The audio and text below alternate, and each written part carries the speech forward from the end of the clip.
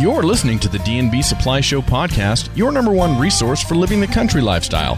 This is your host, Matt Breckwald, coming to you from my place in the country to yours. Hello, everybody, and welcome back to the D&B Supply Show. This is your host, Matt Breckwald, and thank you very much for being back here with us again this week. Well, you know what? We wanted to talk about pet training and pet nutrition this week, and so we're going to be bringing Dr. Brett Bauscher on to talk all about pet nutrition, a lot about dogs, a little bit about cats, and we're going to be talking all about that in the second half of today's episode. But along the pet training lines, there is a great story that has recently popped up here in the Treasure Valley of Idaho, and that's about a gentleman named Jeff Clausen who took his first dog, well, not his first dog, but his first cow dog that he ever entered in competition trials to probably one of the biggest cow dog competition trials in the nation down in Red Bluff, California, and ended up doing very well, winning the trial and then selling his dog named Gurdy for a record $30,000. We've got him on in our first half of the show today to tell us the story, talk to us about how he got involved in this, tell us about Gurdy, where she's going to now, and how he was able to have such success so early on in his experience training and doing field trials with cow dogs. Really looking forward to bringing both of those interviews to you and talking to you all about pet training as well as nutrition in this week's episode. So let's start it off with an interview of Jeff Clausen right now. Jeff, welcome to the show. Thanks very much for joining me today. Hey, thanks for having me on. You bet. Appreciate it. You bet. Well, hey, I read all about you selling your herd dog, Gurdy, for $30,000. Was that a new record? Well, as far as what I've been told, it's a new record. I'm kind of new to this, and it's all came pretty fast. But yeah, that's what they say. Well, it's pretty amazing, and I love watching herding dogs work, especially a good cow dog. It's pretty amazing to do, and it's interesting to talk to you that this all kind of comes new to you, yet you're selling a dog for a new record. So I think we're going to have to get into that and figure out how that happened. I'm not sure exactly how it happened, to be honest with you, but it took place. Well, we know that much at least. Well, let's talk about you for a second. So you live here in the Treasure Valley of Idaho, right? Yeah, I live in Melba. Okay. And what's your full-time job? What do you do for a living? So I work for Hepburn Livestock. So right now I manage a calf ranch, and we take calves from day-olds to 400 pounds, and then we have a finish yard where we take them from 500 pounds to, 1,300. So you're out and working with calves all the way up to feeding them out in a feedlot then? Yeah. Okay. Yeah. And do you... It's all a feedlot setting. Okay. And do you use dogs in the feedlot on a regular basis? Yeah, I don't as much now as I used to, but I still make time. It's just one of them deals that I kind of always had dogs, and then in the last 2 years I bought Gurdy, which was my first dog, and at that point I thought, what in the heck am I doing, because I'd never bought a dog before. Uh-huh. Everybody's always had ranch dogs and decent dogs or whatever, but anyway, yeah, I bought Gurdy 2 years ago from Robin Brown, and gosh, it's just been a roller coaster since. So had you been involved in training or working herd dogs at all before Gurdy? No, yeah, like I said, I'd always had dogs. I just had never actually learned the right way to train them with pressure and release. They're just like a horse, And I bought Gurdy and took some lessons from Robin. She'd been great as far as helping me with her the whole time. And then I kind of got into the trialing and using them at work because, they're beneficial when they're used right. Kind of thing is everybody wants to be a cowboy and have a cow dog, and it's kind of ruined a lot of people to what these dogs can actually do if you take the time to train them right. Yeah, that's funny. I can vouch for that from firsthand experience. I was a herdsman on a ranch down in southern Idaho for about a year, down out of Minidoka, and we had a dog down there that really didn't know how to work, and I think that kind of created more work for us than maybe was even there to start with. Yeah, totally. Definitely. It does that pretty fast, to be honest with you. Yeah, that's... And it's put a bad taste in a lot of these guys' mouths, on dogs. Sure. And I think from all this, I just hope it kind of really opens people's eyes to what, like I said, what they're capable of doing if a guy takes the time and trains them outside of work for 15, 20 minutes every night, Mm-hmm. They can be a great tool and asset to a ranch or a feedlot or... What breed of dog is Gurdy? She's a Border Collie. Border Collie. And you've had her for 2 years. Is she the dog that you first started going to trials with? Yeah, actually, that's what I was saying. I bought her from Robin as an 8-week-old pup. You know what's funny is, I didn't really know Robin that well at that time, and I met him over there in Weiser and got the dog, and I got the pup, and her husband said, Rocky says, good luck with that son of a gun. And I was like, huh? I thought it was maybe just a sales speech, right? I didn't know any different. And I got her home, and gosh dang, I'd never been around a pup that herded everything, would drag the kids down playing with them and lick them in the face, and they'd run from her and she'd chase them. And it was just crazy to me how that little dog at 8 weeks old had so much drive. Mm-hmm. Jeff, let's take a quick break, and when we come back, I want to ask you some more about this great story and Gurdy. For comfortable, practical workwear, look no further than Wrangler Riggs Workwear, available at D&B. Wrangler Riggs Workwear is worksite-ready clothing that includes reinforced seams and stitching, deep, handy pockets, heavy-duty buttons and zippers, and additional support where you need it, without the heat, heft, and stiffness of traditional workwear. All in all, it's workwear with a touch of tech for the modern man. Round up some Wrangler Riggs workwear today at your favorite D&B supply. When you think about pet food, what comes to mind isn't normally something deserving of your best friend. But at D&B, you'll find a line of pet food that's so real, you can serve it on a plate. Earthborn Holistic Pet Food. Earthborn Holistics cater to your pet's primal needs, blending a variety of nature's finest proteins with other whole food ingredients for a kibble they'll love to nibble and will keep them healthy and happy, too. Earthborn Holistic Dog and Cat Food, available at your favorite D&B supply. Jeff, now that we're back, I wanted to ask you, how quickly, once you start training a dog like Gurdy, can they start working cattle? They say not to put them on cattle until they're, a year old. And she had so much go and so much natural instinct that, I'd work her on the sheep, and it was just not enough for her. And then I finally started working her on cattle at about 6 months old and training her every day at home and taking lessons from Robin. And we entered our first trial when she was like 9 months old, and in Druzy, Oregon. And we went over there and just smoked them.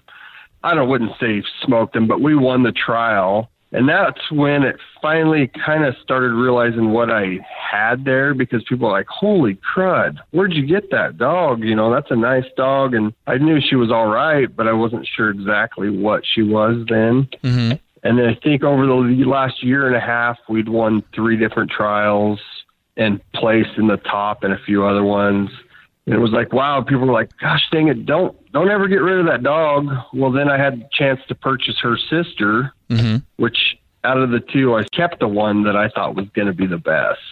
And so I got her sister still at home, and I sold Gurdy, and I had a chance to go to Red Bluff. Well, I always heard that's the big stage, right? And I wanted to take something good there, right? And so I thought, well, this would be a chance to maybe get my name out there a little bit for having some decent dogs. And I was a little nervous about what would take place, just because, like I said, that's the big stage and that's all the big names that go down there. And I guess we went down there and did better than we thought we were going to.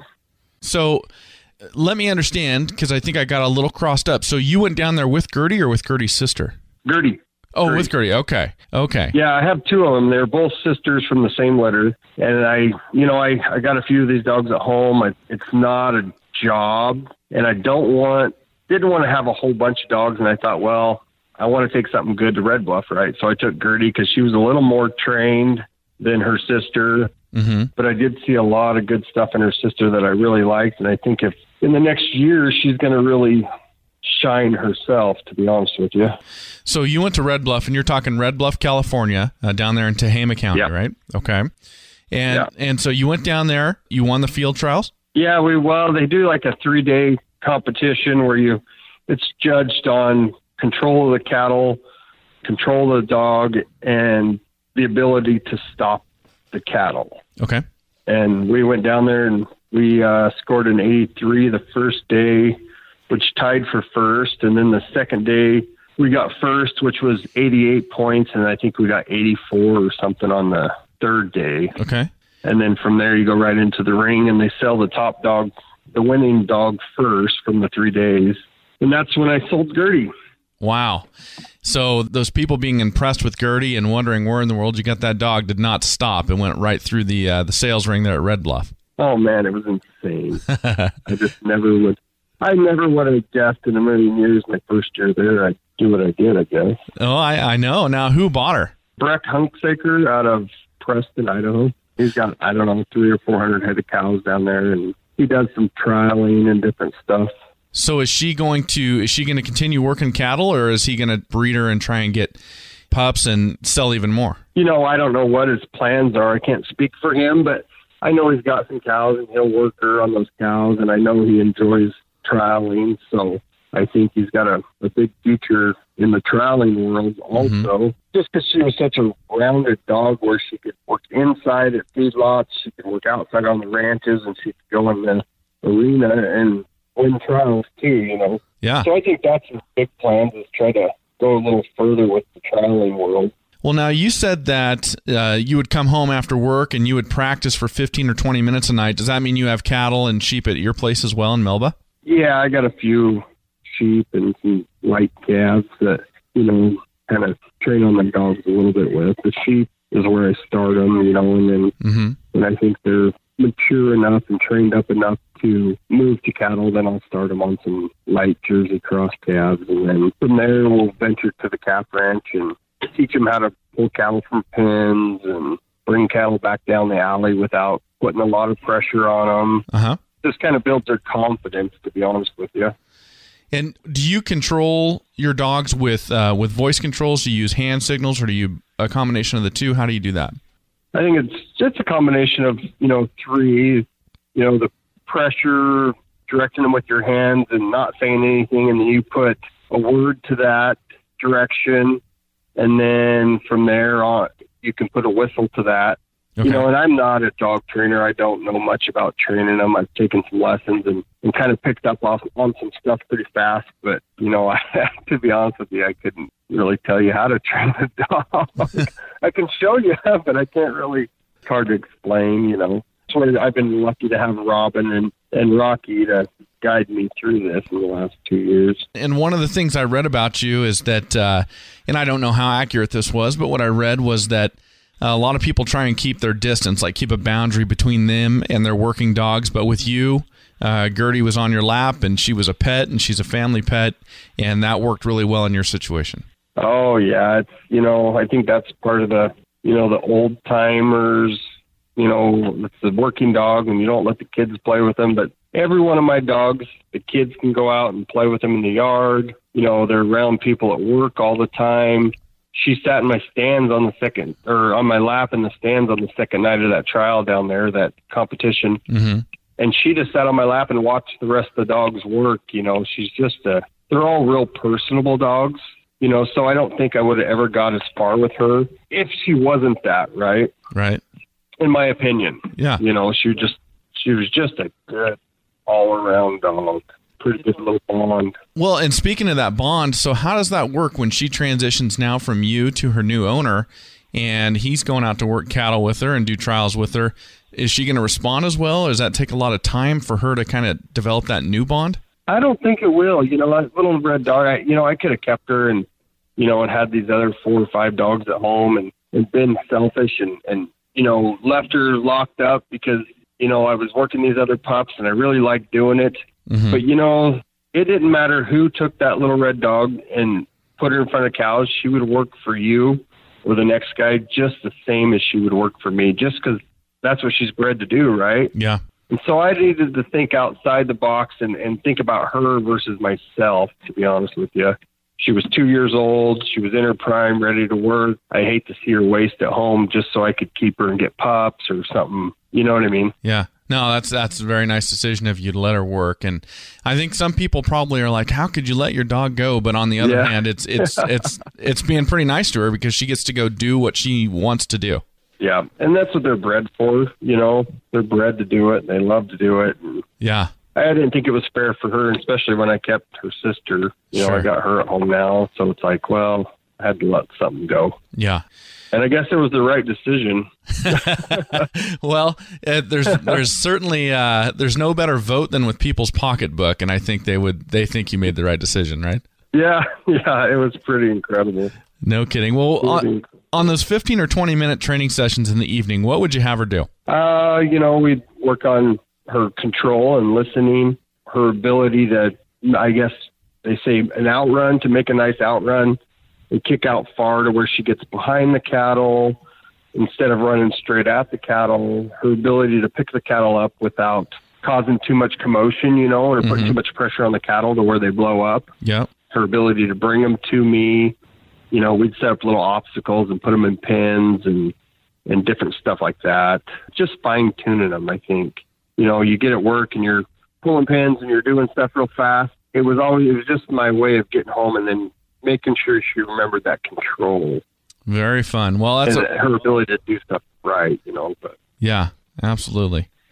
Well, I'll tell you what, a good cow dog is a lot of fun to be around and a lot of fun to watch work. And what a great bond between you and she. And then what a great way to end this story with this new record and her getting to go off and work even more cattle.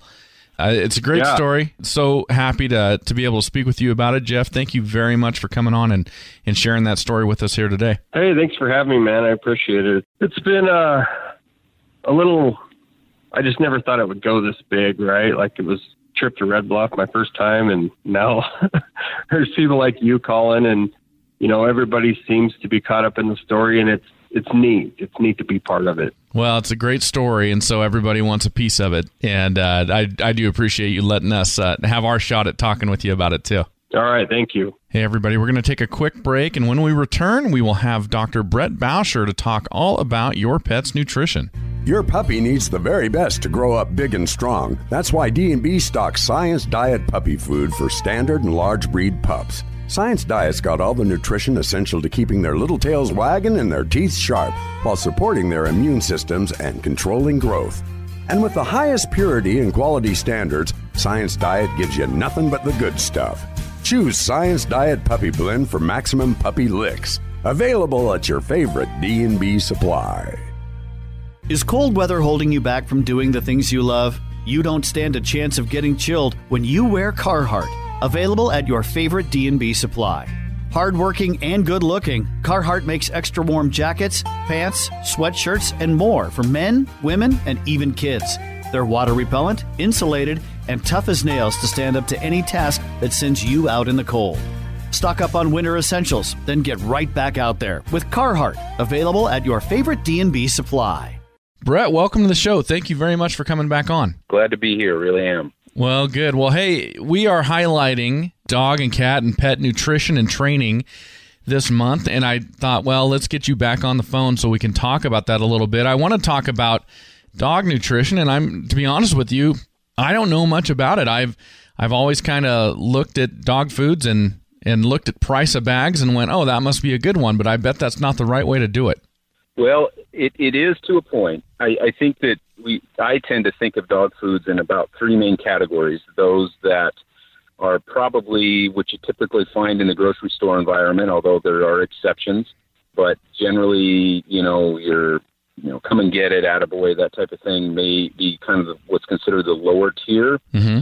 And then the middle tier is typically found more in feed stores like B&B and so on, and that would be, like your Pro Plan, Science Diet, Royal Canin, those types of brands. And then there's what are referred to as sort of the elite brands, which, in some cases maybe are worth the money spent. In some cases you end up with some expensive droppings in the backyard, is about all you get out of that. Okay. And it's a difficult thing to sort out as to which ones are really, truly premium diets. And then again, whether or not your pet really needs a premium diet. But yeah, I would say generally I tell my customers to pick that middle tier because I think the added expense is repaid to you in truly a better quality food. So am I understanding right then that the middle tier, however we kind of define that, is where you recommend people be? It is, and I think it's, from a veterinary point of view, when I'm trying to make recommendations, of course, I want to have objective reasons for doing that. And when you're dealing with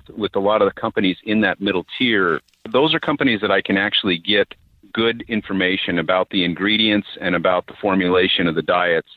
When you start to get outside of those main companies, like I said, Purina, Iams, so on, it's difficult to obtain the information that you really need to answer the question as to whether or not it's truly a good diet. They all have some information on the bag. Honestly, that information is sometimes difficult to interpret, even though I had a background in my undergraduate as nutrition and also training in veterinary school as a nutritionist. It's very difficult for me to learn much by reading dog food labels, not because I don't know what these things mean on the label. It's because, unfortunately, a lot of the information isn't there. So I have to trust somewhat the integrity of the company. And even if you can't trust the integrity of the company, if you stick with companies that typically do provide a lot of research and development, you can be sure that they are actually testing each other's products. So that tends to keep them honest.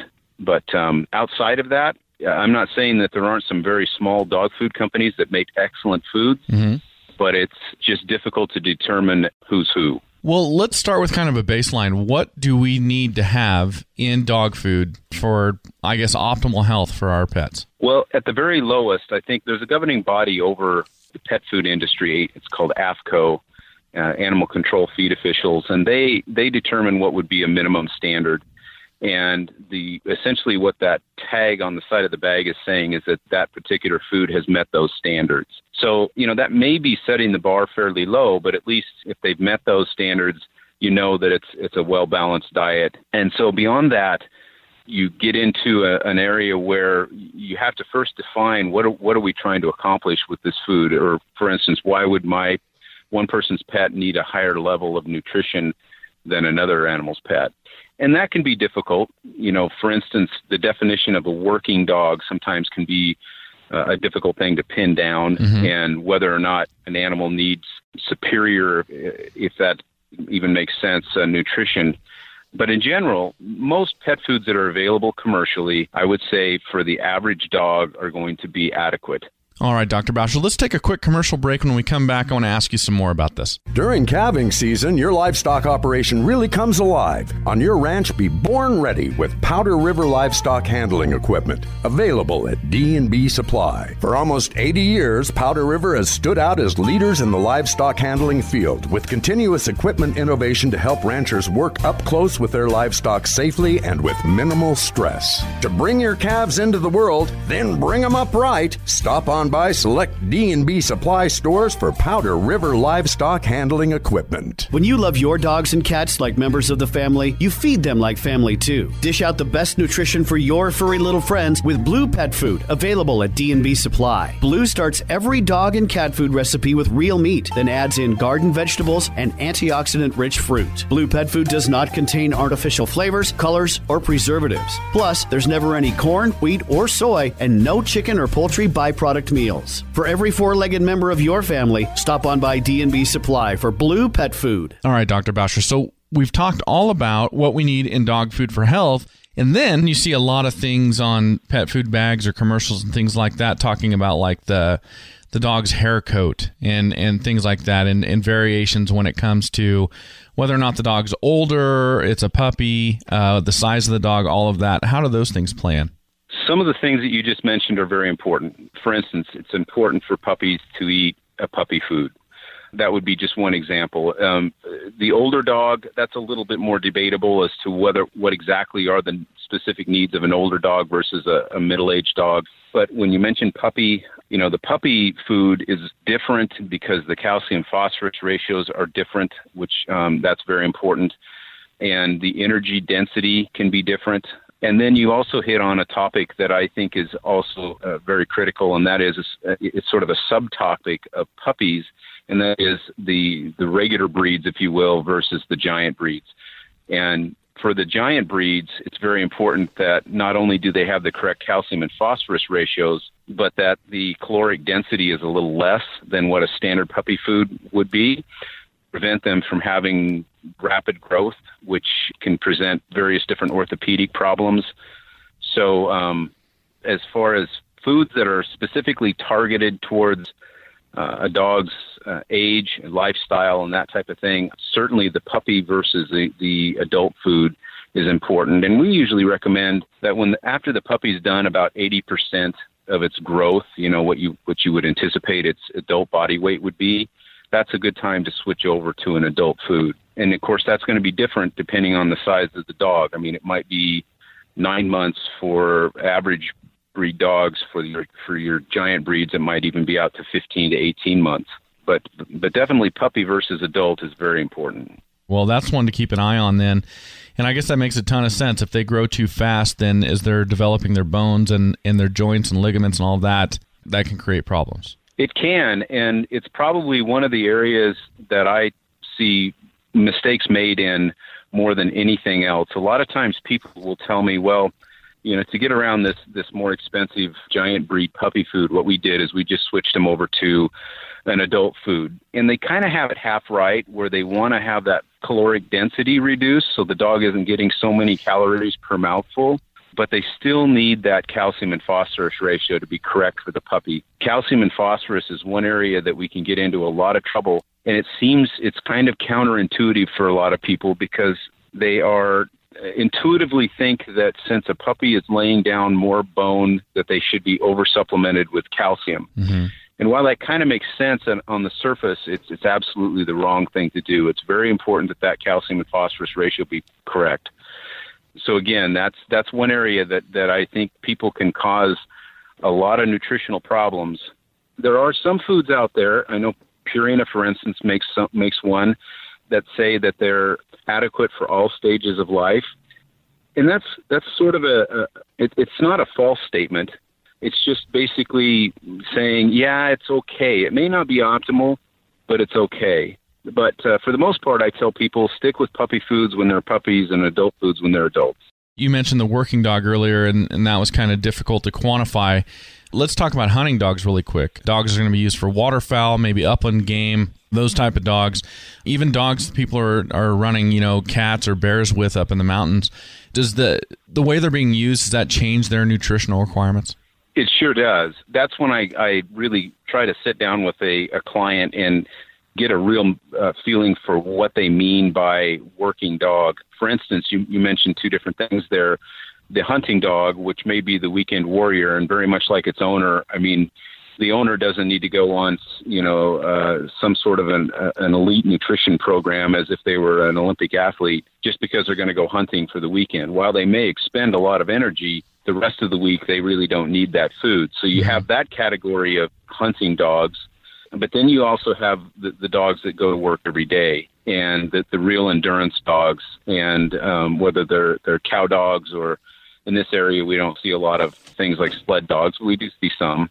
But some of these extreme athletes, and maybe police canines, that especially the tracking dogs and so on like that, they may actually need to have their nutrition adjusted a little bit. For those dogs that really are extreme athletes, we certainly want to see a different type of nutrition than you would for the weekend warrior. And those dogs really, they definitely need a higher fat, lower carbohydrate type of a diet, because we know that that's better type of nutrition for your endurance dogs because of the way that works for, basically storage of energy in the muscles and things like that.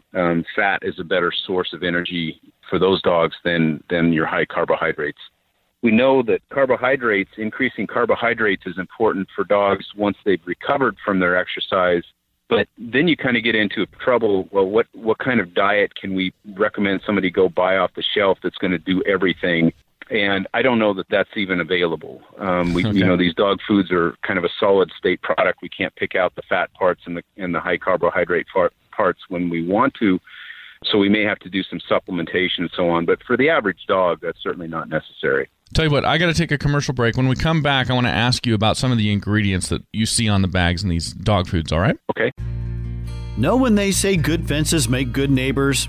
When you've got Bayland Country gates and panels to really fence your livestock in.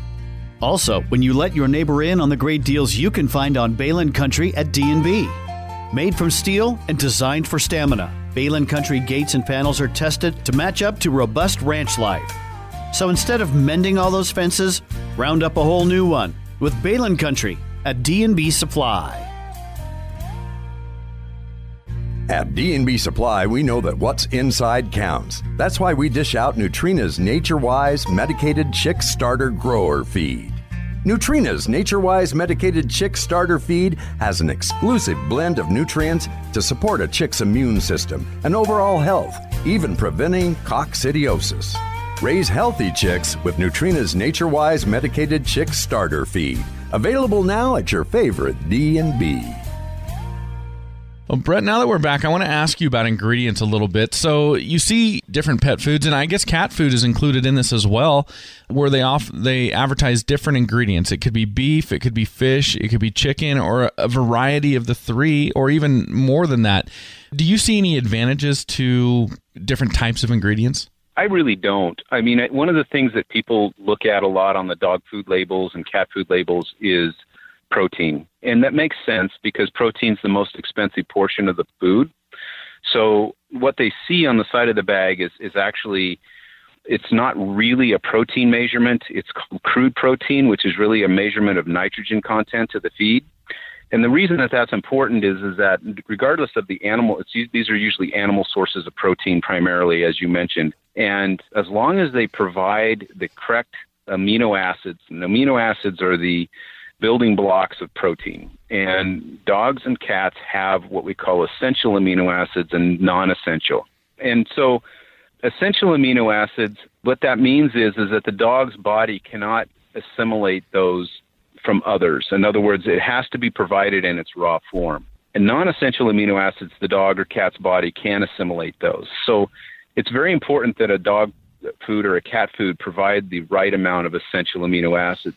And that's really especially true of cats. Cats have more essential amino acids than dogs do. In other words, these are proteins that the cat's body cannot create on its own. Mm-hmm. And one of them, as an example, would be taurine. And we know that taurine deficiencies in cats can cause blindness. It can cause heart problems. And that's a situation where cats are unique. But we could pick other examples, but that's just one that's an example of cats not being really little dogs. People sometimes ask me if cats can eat their dog's food. Well, it isn't going to hurt your cat to eat the dog food, but it certainly needs to be primarily on cat food. But the answer to your question is, does it matter what the protein source is? I don't think it makes a lot of difference, as long as it provides the correct amount of essential amino acids. Now, what about soft dog food versus hard dog food? You know, the soft stuff that comes in the can. When do you recommend that, or is there a difference? You know, we recommend it primarily to increase water intake in dogs. As far as the palatability preference, I mean, that's something that, you know, I would just say maybe up to the individual. I see dogs oftentimes that people have been feeding maybe table scraps a little too much, and of course my recommendation is to stop that. And so when we're trying to get a dog to transition from table scraps to a regular dog food, then sometimes we'll go with the moist food because it's more like the table scraps maybe that they were getting. Sometimes if we want to increase their water content or, you know, of the food, because they may not be taking in enough water, especially for cats, that can be important. So if, for instance, the cat has impaired kidney function and we want to increase their water intake, it's difficult to get a cat to drink more water just because we want them to. Mm-hmm. So one of the best ways we can do that is to put them on a moist food. Aside from those reasons, I prefer dry food. For one thing, it's usually less expensive because it doesn't have to be processed in the can and added mm-hmm. water, and water doesn't have to be shipped around. So my preference would be dry food most of the time. And along those same lines, when we're talking about dry dog food, the chunk size, the size of the kernels of feed, I guess, is probably the wrong way to put it. But what do you recommend there? Does that make much of a difference when it comes to the size of the dog, the chunk size they're ingesting? You know, we've used chunk size to, for instance, get some small dogs. Sometimes I have problems with them eating too fast, and that causing gastrointestinal disturbances. And one of the strategies could be to increase the chunk size so the dog actually has to process that a little more in the form of chewing. So as far as that's concerned, it may make a difference. There's been some studies done that sometimes people are aware of this problem in dogs called bloat, and there seems to be some kind of a correlation between smaller size kibble and larger kibble there, mm-hmm. and that's probably outside of the scope of this conversation. So there could be some reasons why I would pick one or the other, but for the most part, it doesn't make a lot of difference to me. And then how about joint health? Are there actually supplements in dog or cat foods we can buy that will help our older dogs with their joint health? There is. More recently, we've seen, I know Purina, for instance, took this technology to their prescription lines of foods, and that is the supplementation of certain types of fatty acids, and that has a positive impact on joint health. People are probably most familiar with the products like glucosamine and so on. Uh-huh. And I think that glucosamine is one of those things that it's questionable really how helpful it can be. Some people will swear by it. Studies haven't really shown that it's been that beneficial. It just doesn't seem to hold its weight very well in studies. But the problem I have with glucosamine in the food is that, and this is, again, maybe getting outside of the scope of what we're talking about, but it's usually a fairly small amount, maybe an insignificant amount. It's enough for them to put on the label as a selling point that it may contain glucosamine, but in my opinion, if you believe that glucosamine is really helpful, it's probably better supplemented a different way.